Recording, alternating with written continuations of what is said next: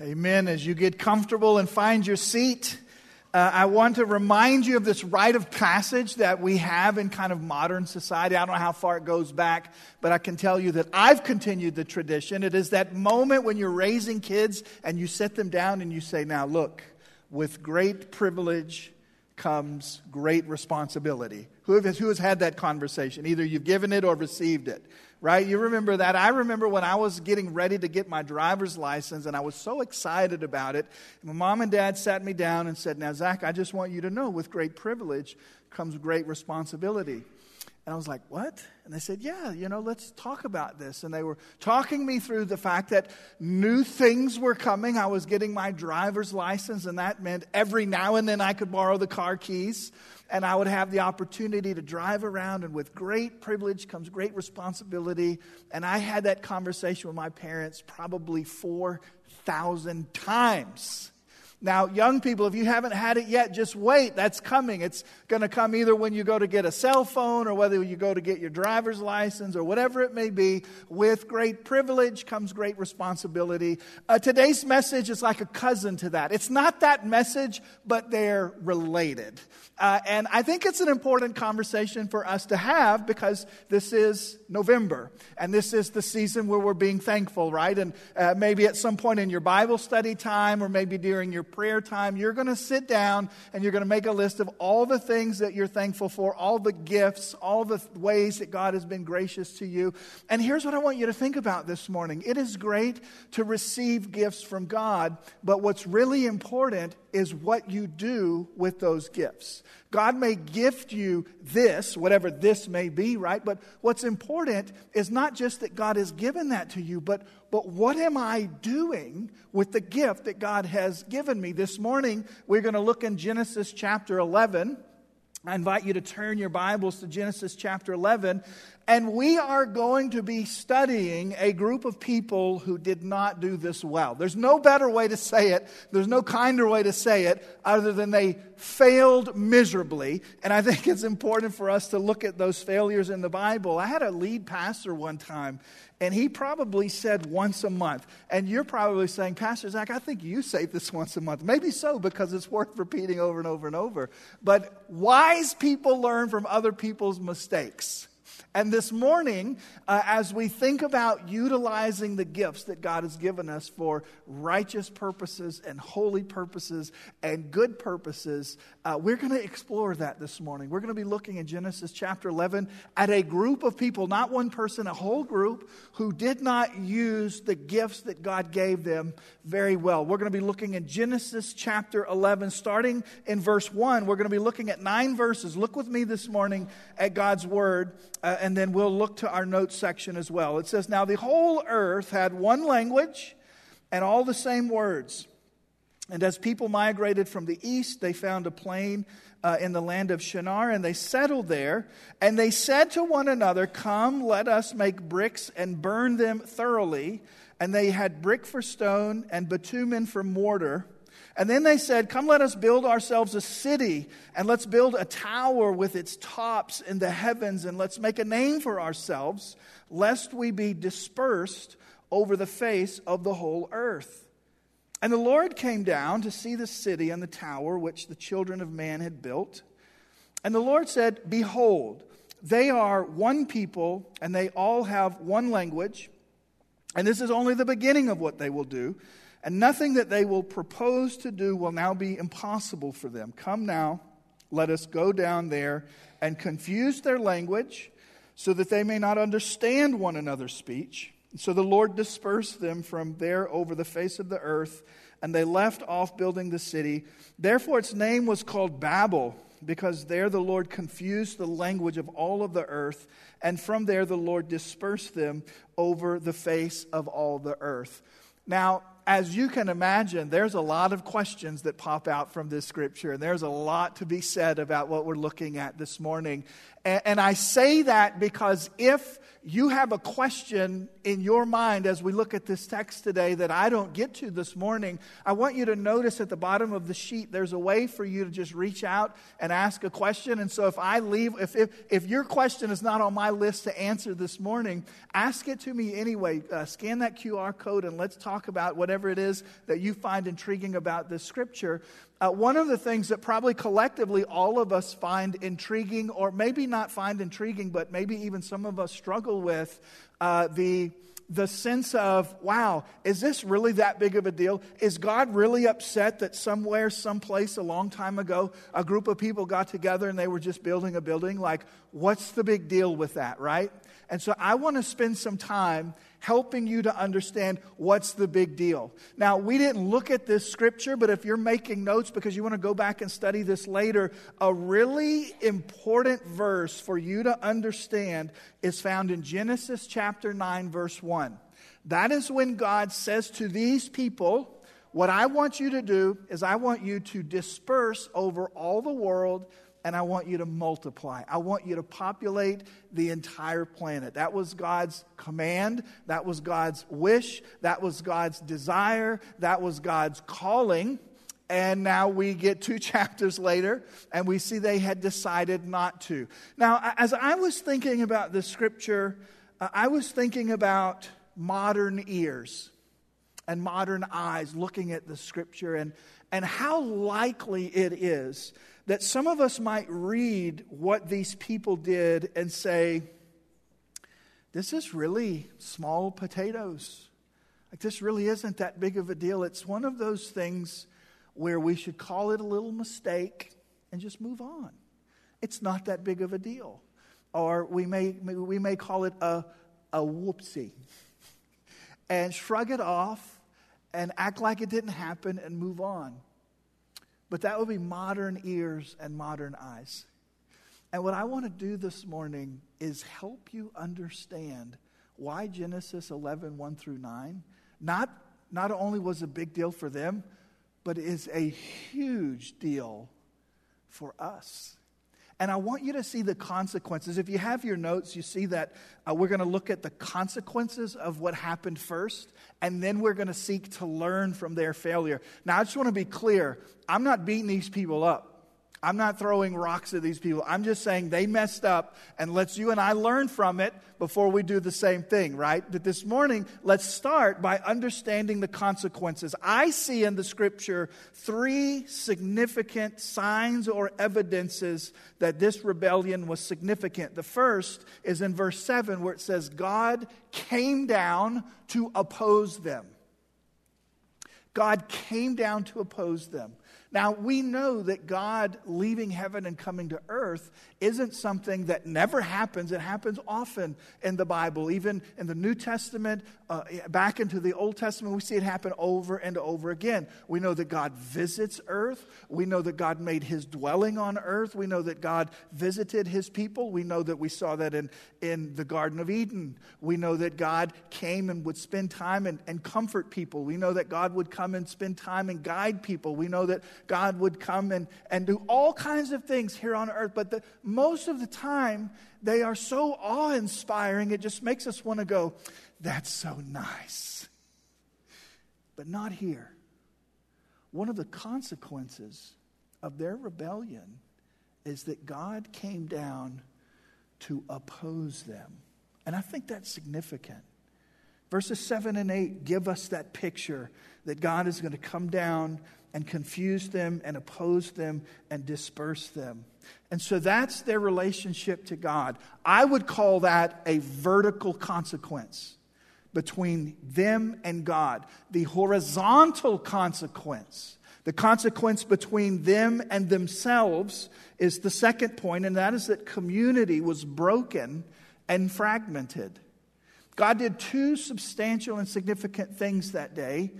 He dispersed them, and he confused their language.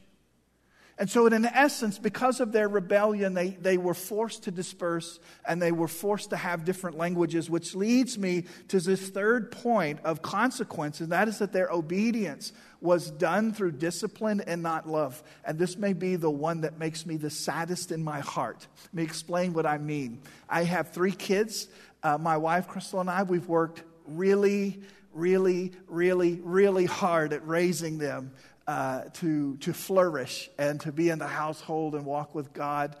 And there are times in our household, I've got a 21-year-old this month, I've got a 19-year-old, I've got a 13-year-old, and there are times in our house where Crystal and I, we need something done.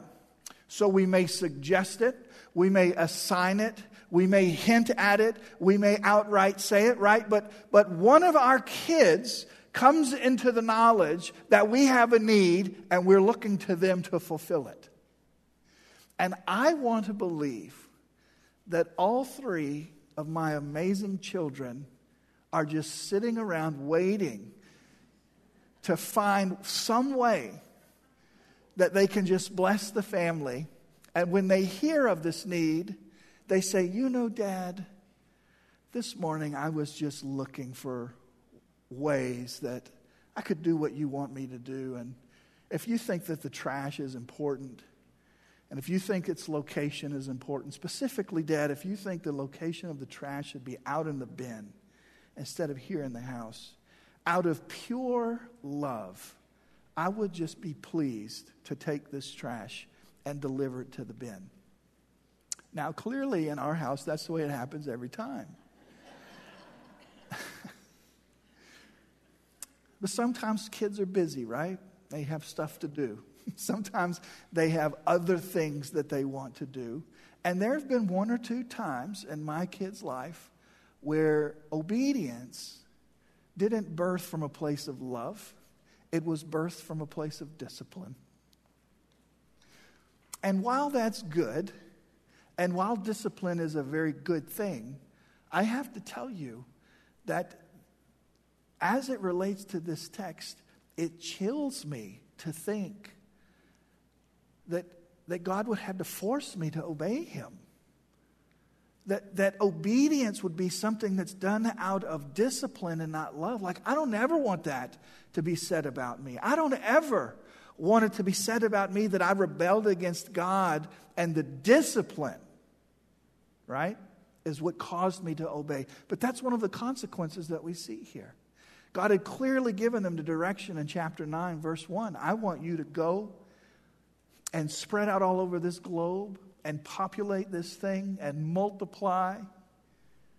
And they were seeking to be rebellious. And so they obeyed through discipline, not through love. I think that's significant consequence.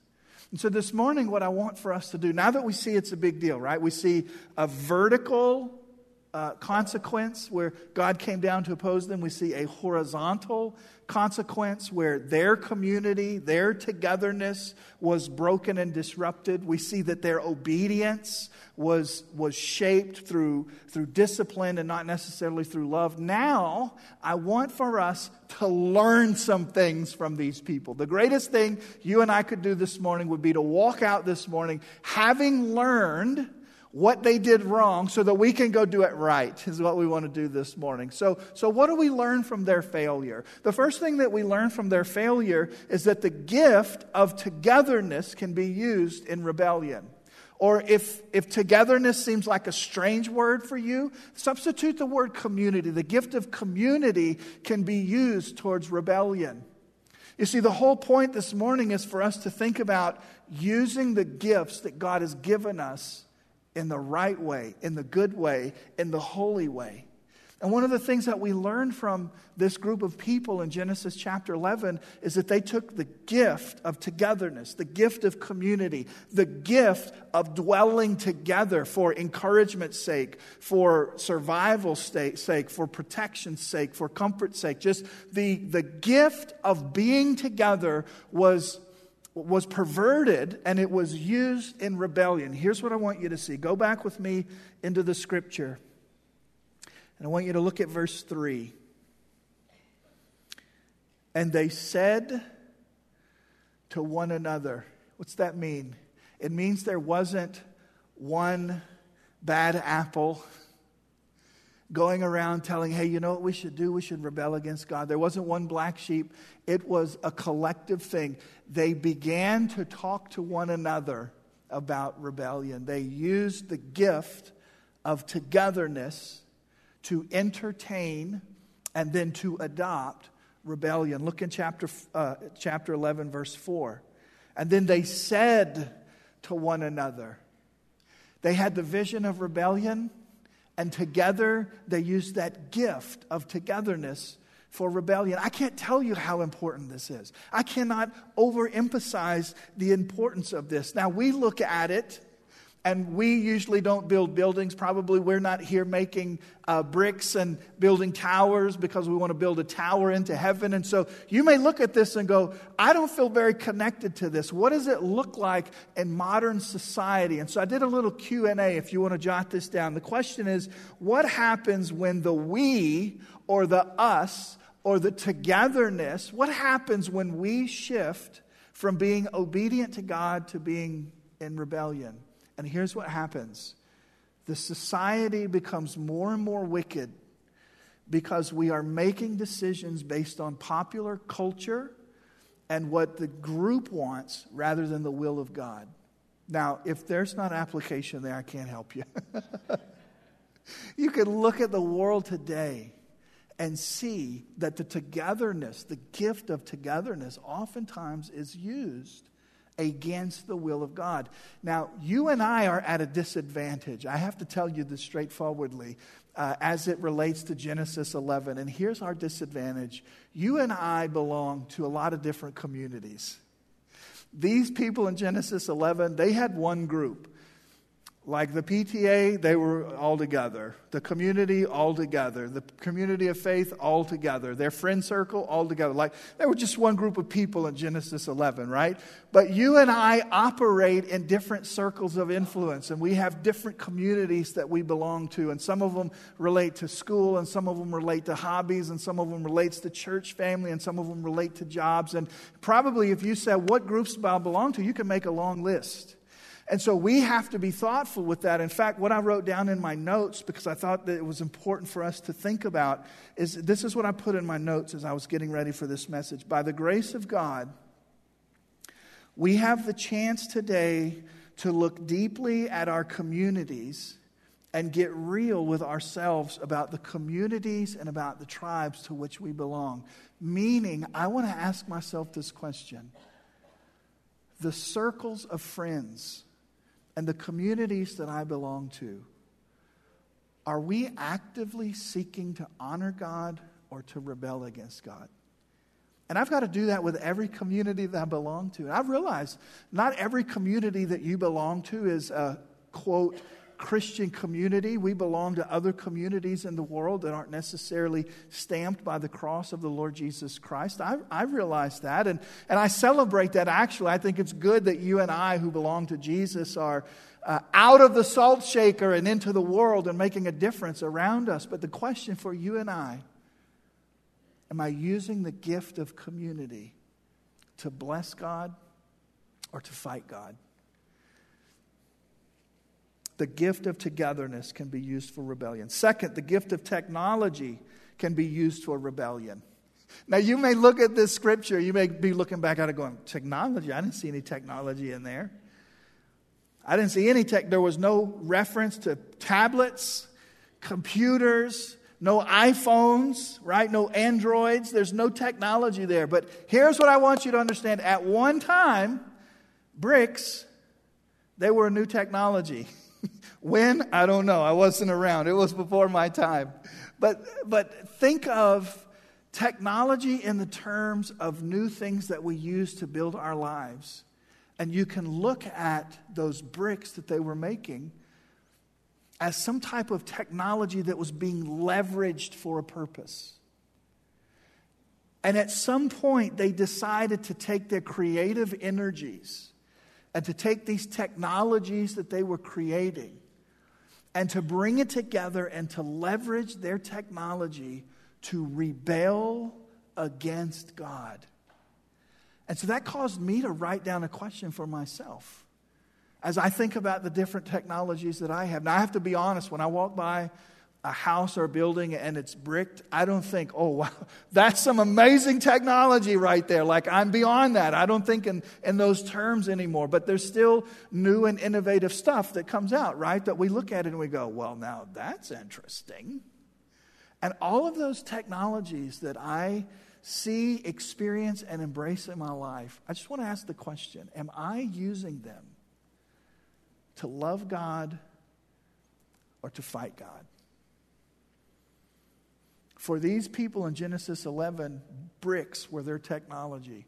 For me, my technology may be different. It may be the social media platforms, or it may be computer programs that I use to either do good or to do evil, right? Or it may be technologies in some other places besides computers and phones. But the point is, the gift of technology, of creating things because we're made in the image of God and we're creative beings, can be used for good or evil. And I have to answer for myself, how am I using my technology? The third is ambition. The gift of ambition can be used to rebel against God. Now, in my mind at least, ambition is a rather neutral thing. It is the desire to get up and accomplish something.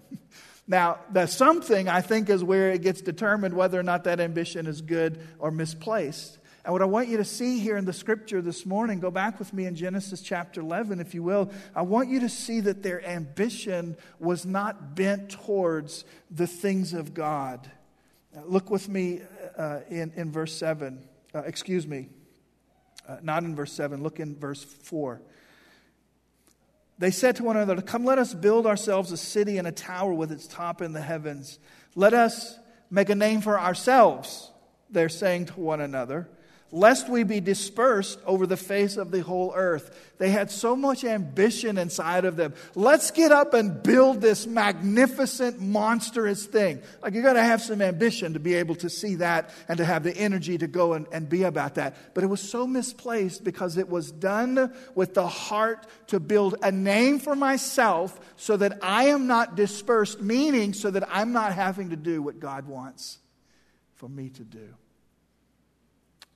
Ambition is God-given, but it's a gift that can be used in rebellion. Remember, the whole point of this message is for us to remember that the gifts that God has given to us, we're accountable for the way that we use those gifts. The gift of community, the gift of technology, the gift of ambition.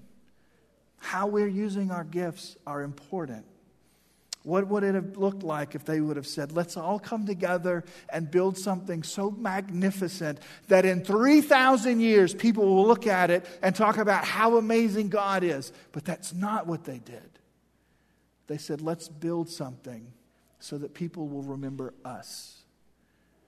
And their primary motivation was me and not God. In other words, that song we just sang, "Holy, Holy, Holy," They would be cool with that song as long as they could change a couple of words. They wouldn't change the holy, holy, holy part. But instead of Lord God Almighty, they would put their name. Holy, holy, holy is me, myself, and I. Look what I've done. I have built a tower to the heavens. Ambition and the purpose of it is important. And so my question is, what is your ambition driving you to do? And to whose glory is your ambition pointing? That's an important question for us. And while it's an important question, it may not be the most important question that we look at this morning. If you have your notes, you see that there's one more question that I really think is important for us to really ask ourselves. And I want to give it to you this morning and explain why it's in your notes. The question is, have I learned that I can't work my way to heaven? Have I learned that I can't work my way to heaven? Here's why I say that to you. I want you to look at verse 4. And I want you to hear what these people are saying to each other. Again, this is not just, like one weirdo in the group that's throwing a wrench in everybody's obedience. This is what they're saying to one another in verse 4. "Come, let us build ourselves a city and a tower with its top in the heavens." They were trying to work their way into the heavens.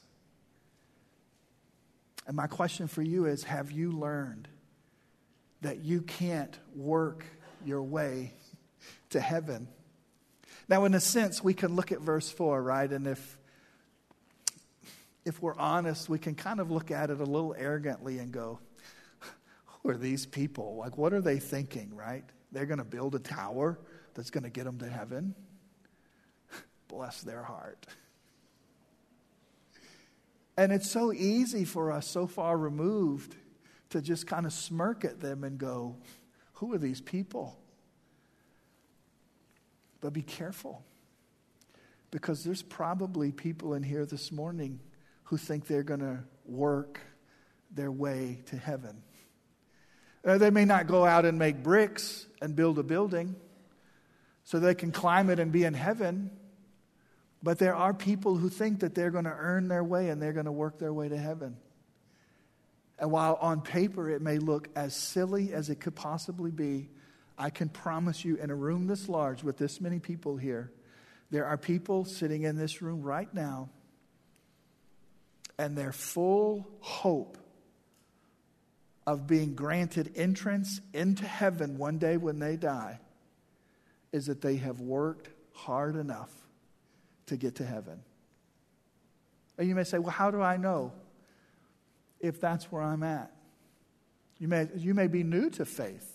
And you may be working through this and thinking through this right now for yourself, maybe for the first time. And you're like, well, I've never thought about this before. Answer this. Here's how you get to whether or not you're trying to work yourself into heaven. You just answer this simple question. If right now you were to stand before God and God were to say to you, why should I let you in to my heaven? How would you respond? Some might say, well, God, at our church, once a month, we feed homeless people, and I go at least once a year. Or you may say, well, every time Pastor Zach says something about the budget, I put a little something in the box on the way out, right? Or you may say, well, I read my Bible, or I did my prayers. Or you may say, well, Lord, I think that my good outweighed my bad. Don't you think? Here's the thing with all of those responses. I'm being humorous, but this actually is really not humorous at all. It's eternally significant. What all of those responses have in common is that they're all based on me working my way to heaven. Maybe it's feeding the homeless. Maybe it's giving offerings. Maybe it's thinking, well, if my good outweighs my bad, I might get into heaven. It's not based on any of that. It's based on the cross of our Lord Jesus Christ. We owed a debt that we could not pay, and he paid a debt that he didn't owe. And that's the beautiful significance of communion that we celebrate once a month that we've done this morning. It's that every time that we take communion, we preach to ourselves that I can't work my way into heaven. I can't earn my salvation. My only hope of eternal life is represented here with this bread and this juice, the broken body of the Lord Jesus Christ and the shed blood of the Lord on the cross. The Bible says that we're all sinners. We've all sinned and fallen short of the glory of God. And if you're here today and church is new for you and learning about faith is new for you, that is a fundamental scripture. And some of us need to know that. The Bible is very clear that we all are sinners. There's not a person that's in this room that's not a sinner. So we have all rebelled against God. The scripture says that our works do not get us into heaven. We are not saved by our works. Just like these people in Genesis 11 couldn't build that tower tall enough, our works can't build a tower tall enough to get us into heaven. We are not saved by works. The Bible says that we're saved by grace through faith. Our part of the equation is to simply come to the Lord and say, Lord, I need you. Just like we sang, I need you, Lord. I need you to save me. I need your sacrifice to give me life. I just wanted to be so clear about that this morning because we live in a culture that's very religious. And I do not mean this negative towards our culture, but we live in a culture that's very religious, but not very biblical. And it's important that when we think about the things of God, that we allow Scripture to shape the way that we think about them. So if you're here today thinking that one day when you stand before God and all of those angels are singing, holy, holy, holy, like we were just singing, and the Lord says to you, how am I going to let you in? And you start to talk about all your good works, you've missed it. Your good works will never get you into heaven. And so if this is something that you're learning for the first time today, this is the morning that you need to turn from all of that and you need to put your trust in Jesus. You need to put your faith in Jesus. And I want to encourage you to do that today. Don't wait.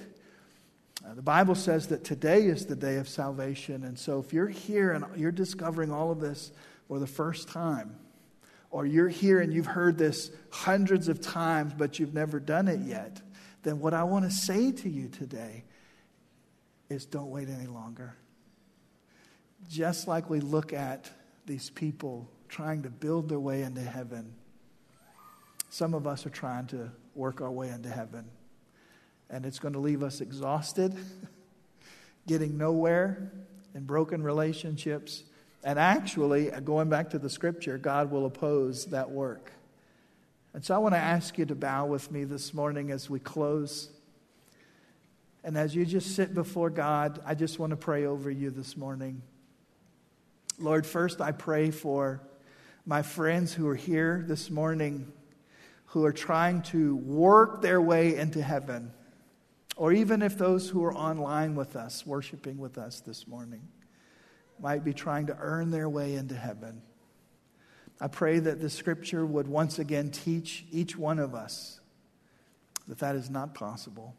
I pray for my friends who need to take that step, who need to give up desiring to earn salvation.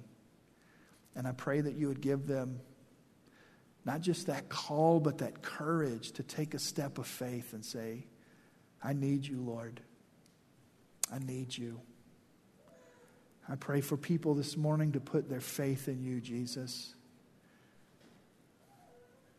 I pray over my brothers and sisters who have taken that step, that as they reflect on Genesis chapter 11, that they would think about their communities, and they would think about the technologies that they have in their life, and they would think about all of that ambition that is surging through their veins and their minds that wake them up on a Monday morning and cause them to go out into the world and do great things.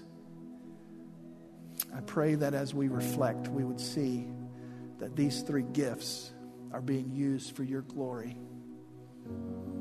And so, Lord, we go from this place with a full heart, thanking you that you've allowed us to learn a lot of important things from some way distant people that just the first pass we may not think that we have much in common with. Thank you, Lord, for the gift of the Word of God. Thank you for its power, its accuracy, its relevancy to our life. We pray all of this together in the name of Jesus. Amen. Amen.